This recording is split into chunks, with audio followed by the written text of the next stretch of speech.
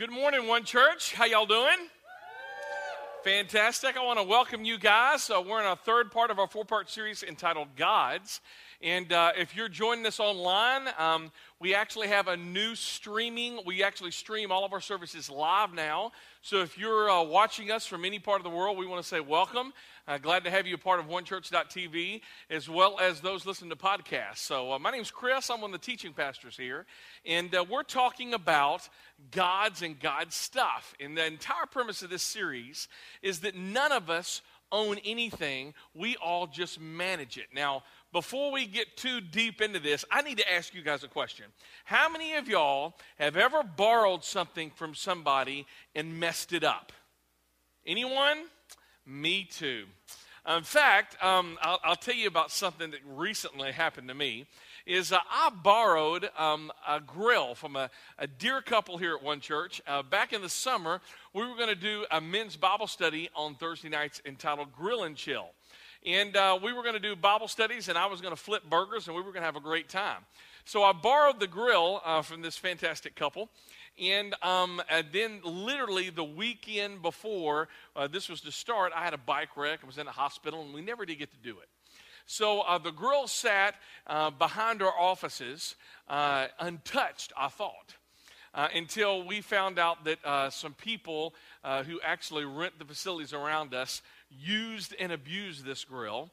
And then by the time that I needed to return this grill to this couple, it was a mess.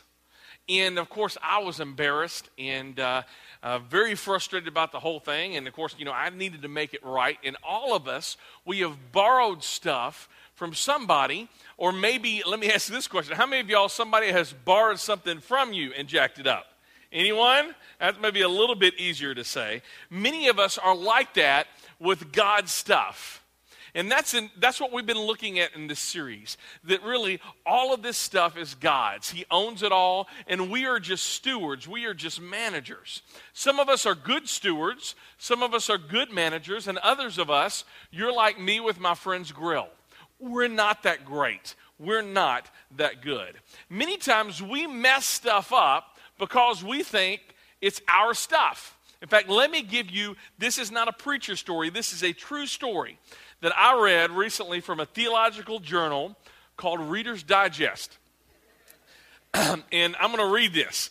A true story. A traveler between flights at an airport went to a lounge and bought a small package of cookies.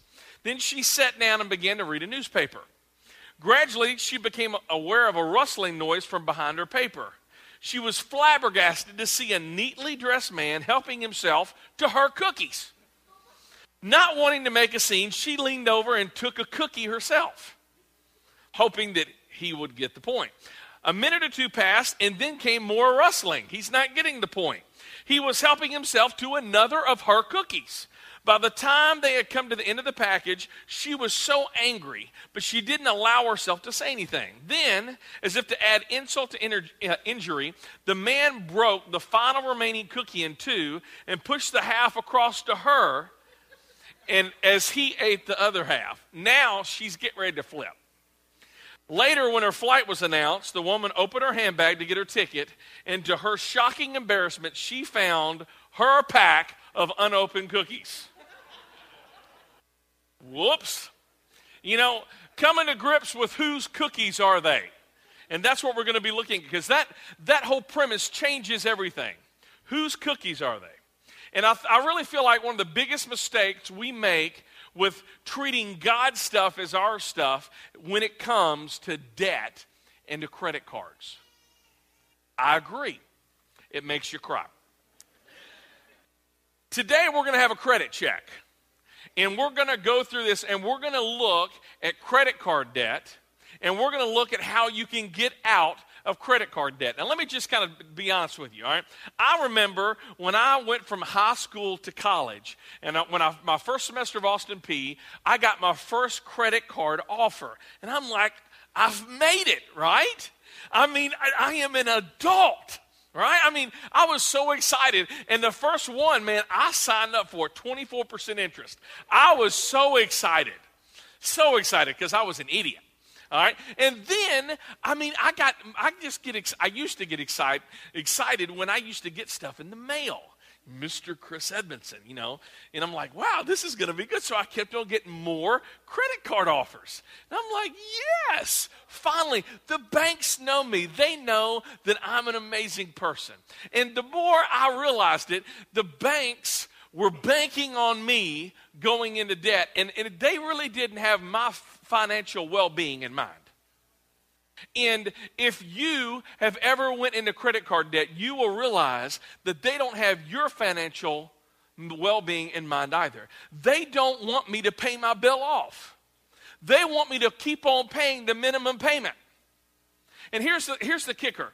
If everyone in America paid off their credit card bill at the end of the month, we would shut them down and put them out of business. Isn't it amazing how credit card companies and all this stuff, they got, like buyouts and stuff like that through all of this stuff in the economy. And I'm like, where's my buyout, right? And maybe you've kind of wondered the very same thing too. Let me give you some statistics. The average American spends 6 hours a week shopping and 45 minutes a week playing with their kids. Now put that in perspective, because guess what's coming up this Friday? Black Friday. Exactly right. I mean, people go nuts. People have been stabbed. They've been shot on Black Friday. And we spend more time shopping than we do with our children. Our priorities are a little jacked up here. Let me give you another one. Over 609 million credit cards are held by United States consumers. Over 609 million. The average number of credit cards held by the average American is 3.5. The average percentage rate is 12.78%. We talked about tithing and giving last week. The reason why most of us can't tithe and can't give is because we're tithing, actually we're doing more than that, to MasterCard and Visa. We're paying our tithe to them, all right? And then the average American owes $14,517 in credit card debt. I could ask, how many of y'all are above average or below average? We're not going to do that, all right? But here's this thing. If we're going to have a right view of money, then we're going to have to understand how God views money. And contrary to popular belief, the Bible tells us in 1 Timothy 6:10 says this, look at this, for money is the root of all evil. Is that what it says? No. All right? Let me just be the first one to say, having money is not a bad thing. How many of y'all want more money? Me too, all right? It's crazy like that. But see, money is not the root of all evil. What is? The love of money. And we're going to be talking a lot about this next week. That where our treasure is, there our heart is also, Jesus said. For the love of money is the root of all kinds of evil. Some people, eager for money, have wandered from the faith and pierced themselves with many griefs. Have you ever seen the desire of money consume someone? It's amazing that we use the word consumer, because so many times it can consume us. And maybe it's happened to you. I know it's happened to me. We would say that we're not in love with money, but if we were really honest with ourselves, we would have to admit of the comfort it brings. You were in love with the sense of worth that it brought, or the sense of worth the boat or the car or the dress brings to you. That we're in love with the rush of the excitement of going and getting that electronic device or whatever it is. Credit card companies are banking on you and I being in love with money. And they will know that before long, we won't be in love with it, we will be owned by it. That's huge. Now, I'm going to go straight to our big idea, and we're going to spend some time unwrapping this. And I got to be honest with you, this big idea I struggled with quite a bit, because, in fact, it actually even created some debates with our staff. Let me read it to you, and then I'm going to talk a little bit about it. Financial bondage. Everybody say financial bondage. Financial bondage never, now that's a strong word, I'm going to have to kind of define that, never happens from not having enough income, but by overspending and living beyond our means. Financial bondage never happens from not having enough income. Now, let me spend some time unpacking that, because most of us in here today, we probably don't believe that. We believe that we would be out of financial bondage if we made more. Here's the reason why that word never is in there, because some of you know exactly what I'm talking about. If you made more, what would you do? Exactly right. So the key to this, and if you would put that big idea back up there, the key to this is living within our means and not overspending. Now, again, we're talking about financial bondage. Many of us, you've been broke, you've been poor. I'm not talking about that. I'm talking about actually being a slave to a credit card. All right, this is what Proverbs 22:7 says. The rich rule over the poor, and the borrower is what? Servant to the lender. That Hebrew word for servant literally means slave. It means to be in bondage. It means to be in debt. It means that we're strapped. We can't pay the bills. Most of us don't go around saying, I'm a slave to money. But what we have a tendency to do is we're enslaved to debt. And there's this subtle thing happening here, is that all of us, we make this straw man. We put it out there, if I made more, then I would get out of bondage. But what we don't do is we don't fix the internal things happening to all of us that causes us to go into bondage, financial bondage, in the first place. That's huge. Now, let me tell you, for some of you, we don't have a lot of older people in our church. I wish we had more. But I love hanging out with people who are older than I am, because they have wisdom. The book of Proverbs says, a gray hair is a crown of glory, seen most among the godly. And I love that verse, and I'm hoping I'm going to go gray. Our worship pastor, Josh, is very godly. So, anyway, I say all that by saying, how many of y'all know some people who lived during the Great Depression? Anybody? I mean, you can always tell people who lived during the Great Depression because it marked them, didn't it? I remember my grandmother, we used to call her Meemaw. She used to save tinfoil, right? I mean, that's crazy, right? We use tinfoil once, we throw it away. No, she starts getting out the iron and ironing it and washing it and all kinds of stuff. Why? Because it was pressed into them.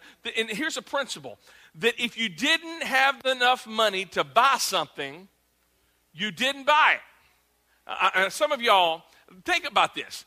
If you didn't have enough money, you didn't need it. We have this tendency to mix up wants and needs, don't we? Crazy. But I know for some of you, especially some of the younger folks in here, that's I'm going to say this one more time. If you didn't have enough money to buy something, you didn't charge it, you didn't need it.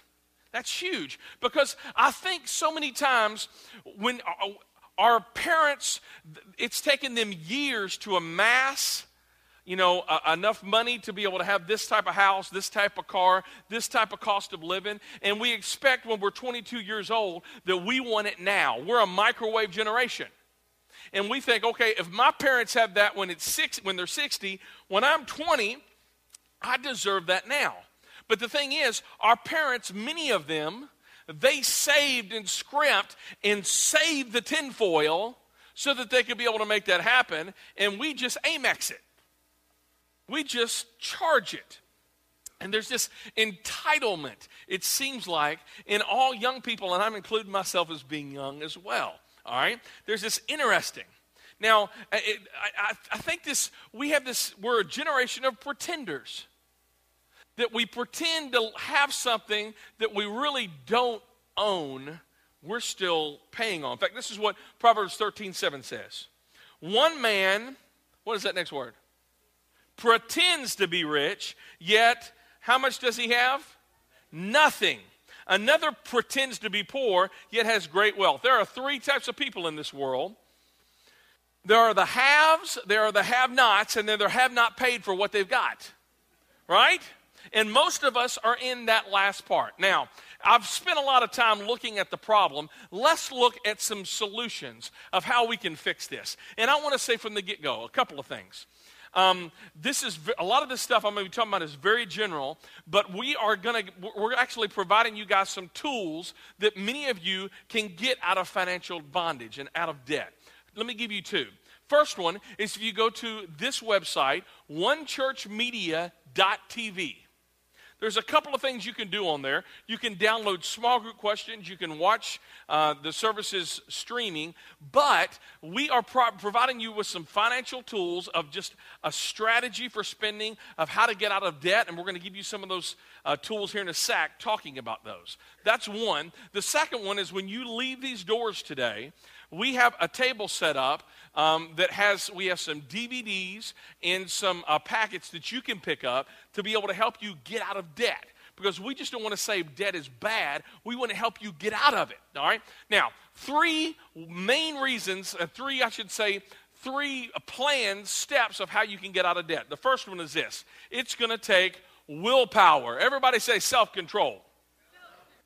Proverbs 25:28 says this. Like a city whose walls are broken down is a man who lacks what? Self-control. Do you know that if you don't have any financial self-control, you are like a city without walls, and you're going to be defenseless against attacks? You're going to be defenseless when you go into Walmart and you're going to say, I didn't know they made that in red.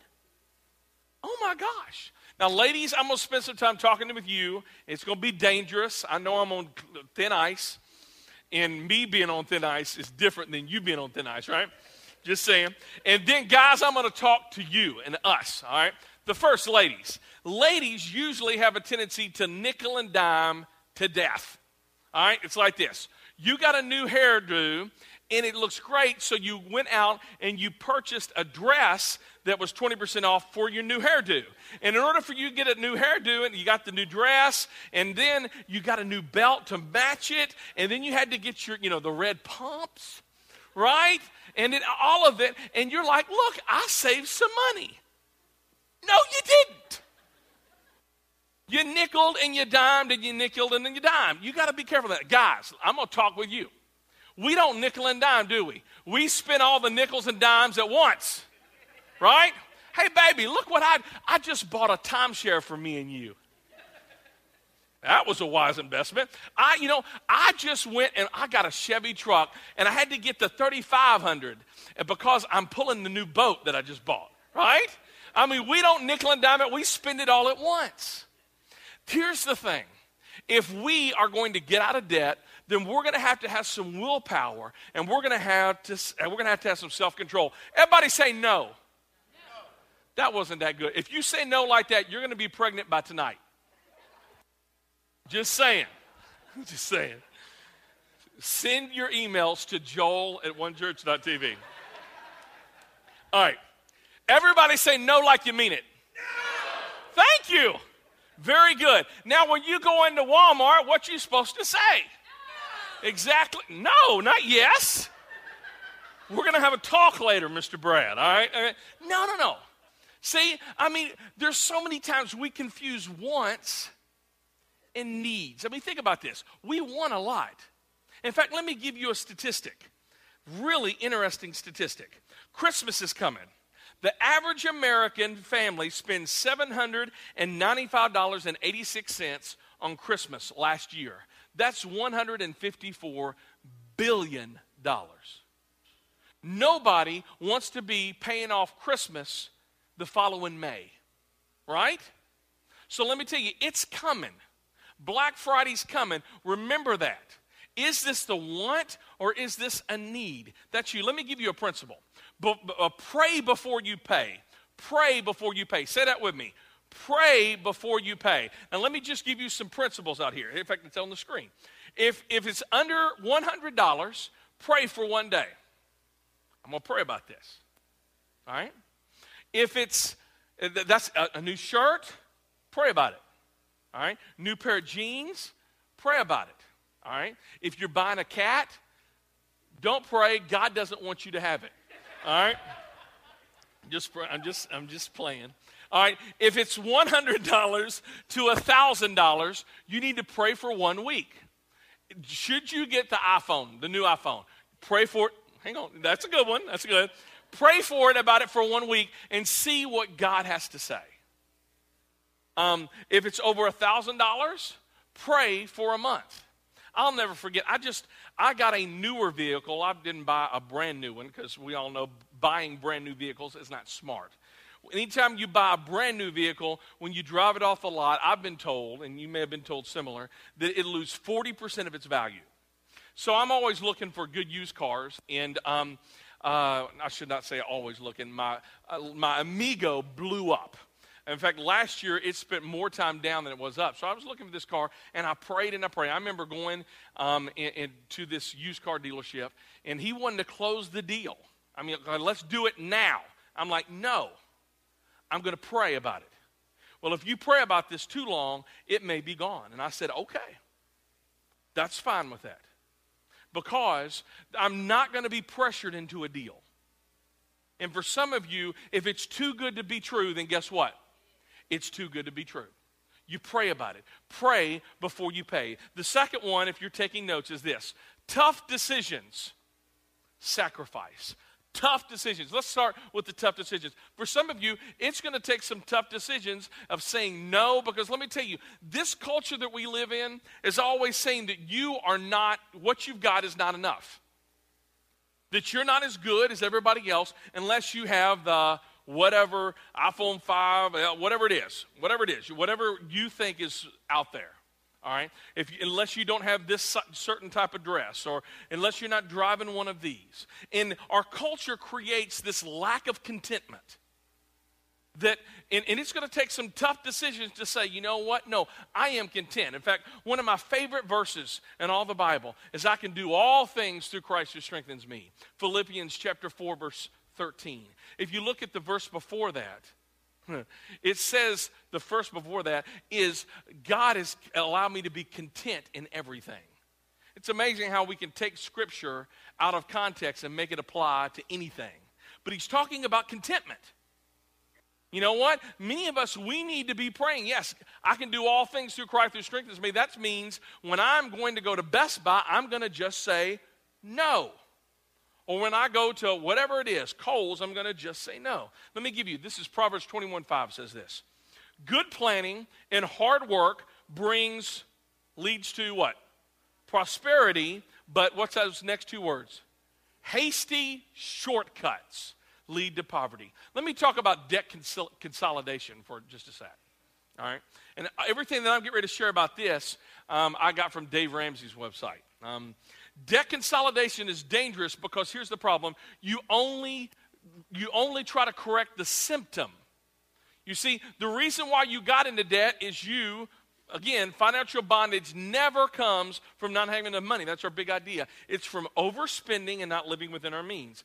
The debt is still there, but the habits that cause the debt are still there as well. 78% of the time, after one consolidates credit card debt, the debt grows back. You want to know why? They've not changed what's in here that caused it in the first place. And now get this. This is interesting. Dave Ramsey says this. Debt consolidation seems appealing because there's a lower interest rate. But here is almost all of the times, the reason why the rate is lower is because the term has been extended. Let me explain that. Okay, you're not paying 10% anymore, you're paying 8%. Sounds like a good deal. What you could have done, though, is if you paid the 10% in over 4 years, you could have got it, but now it's doubled to 8%.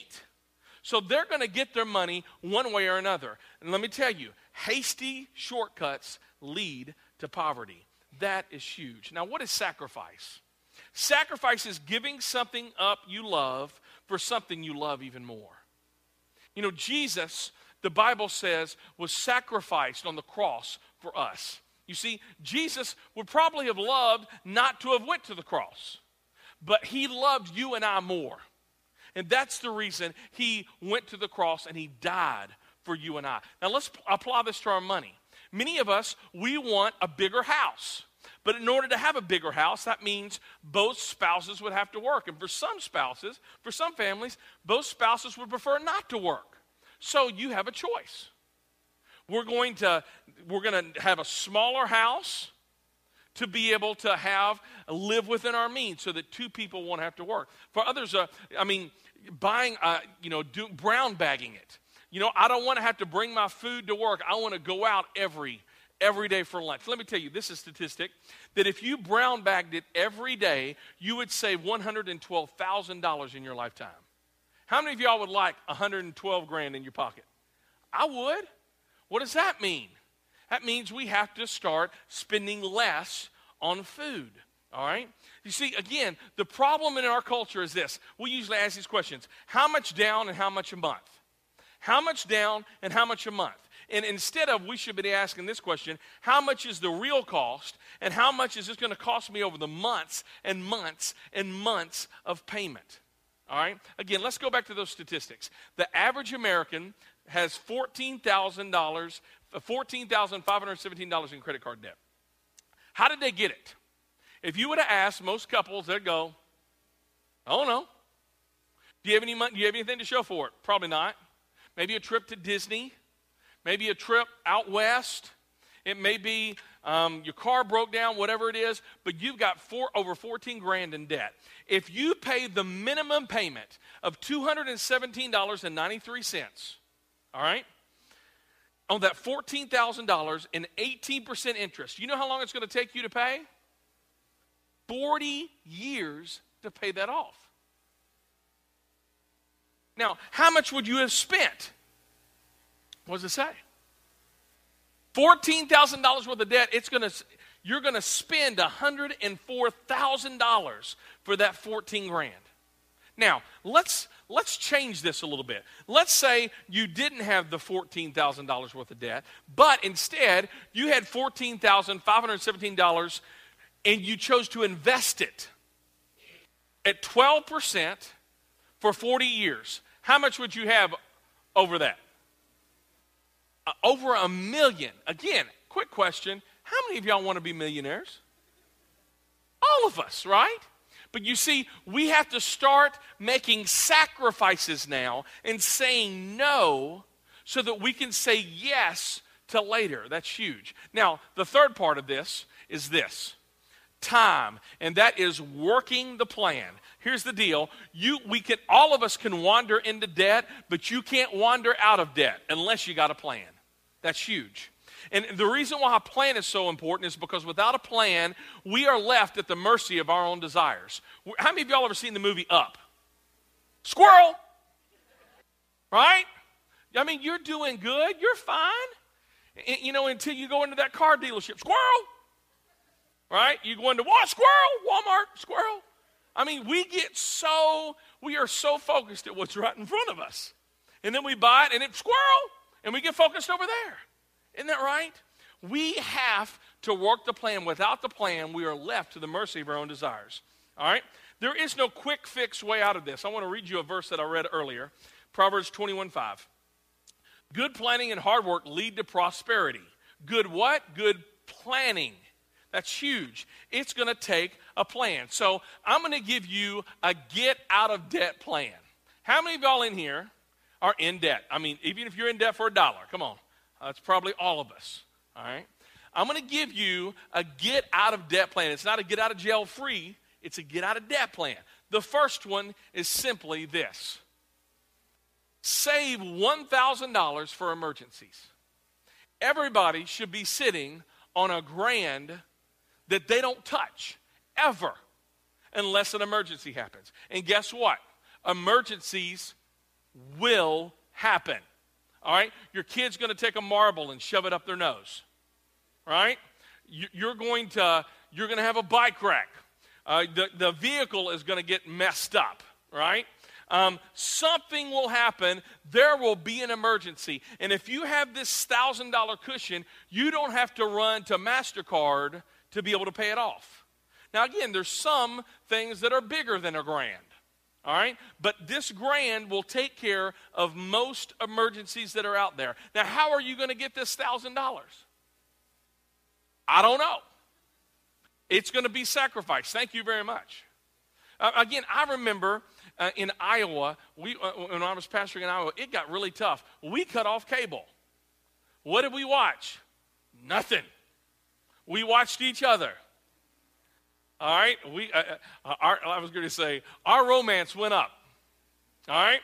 It may help your family out as well.